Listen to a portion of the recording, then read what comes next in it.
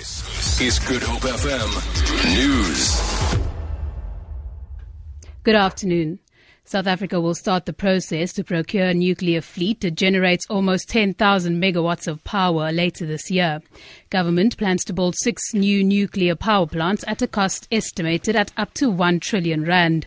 Energy Minister Tina Joemat-Pettersson says the exercise will be carried out in a fair and transparent manner. South Africa has signed nuclear power deals with various countries including Russia, France, China, South Korea and the United States. Joemat-Pettersson also says South Africa would re-establish its nuclear fuel cycle industry. Alleged Cape Gang boss George Gewald Thomas was just 9 years old when he was first convicted for housebreaking and theft in 1975. Thomas has acknowledged in the Western Cape High Court 19 previous convictions, some dating back 40 years.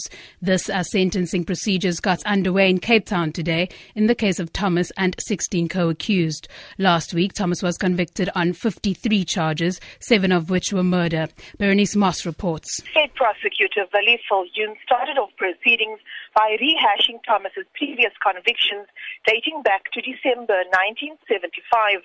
The crimes committed include housebreaking, theft, assisting escape from custody and murder. In 1980, he was sentenced to 6 lashes for housebreaking and theft. In 1986, he was sentenced to 10 years for murder. Thomas acknowledged all of the convictions.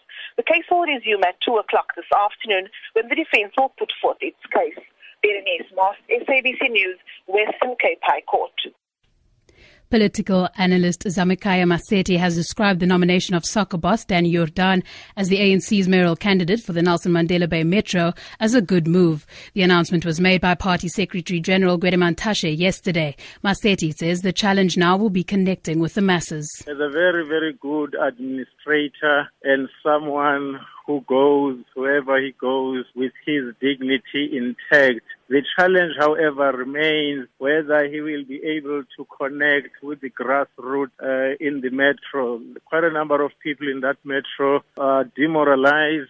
They've totally disengaged, and it remains to be seen what strategies will he put in place to whip those masses into action. And finally, the Western Cape Education Department has brought forward the deadline for school enrollment for next year.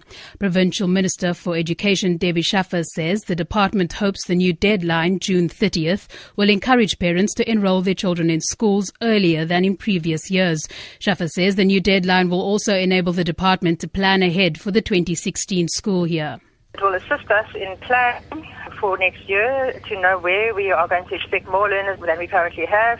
It will help us to plan for extra classrooms if we need to have mobile classrooms. It will help us to make sure we have sufficient teachers, textbooks, desks and chairs and stationery. For Good Hope FM News, I'm Danielle Buse.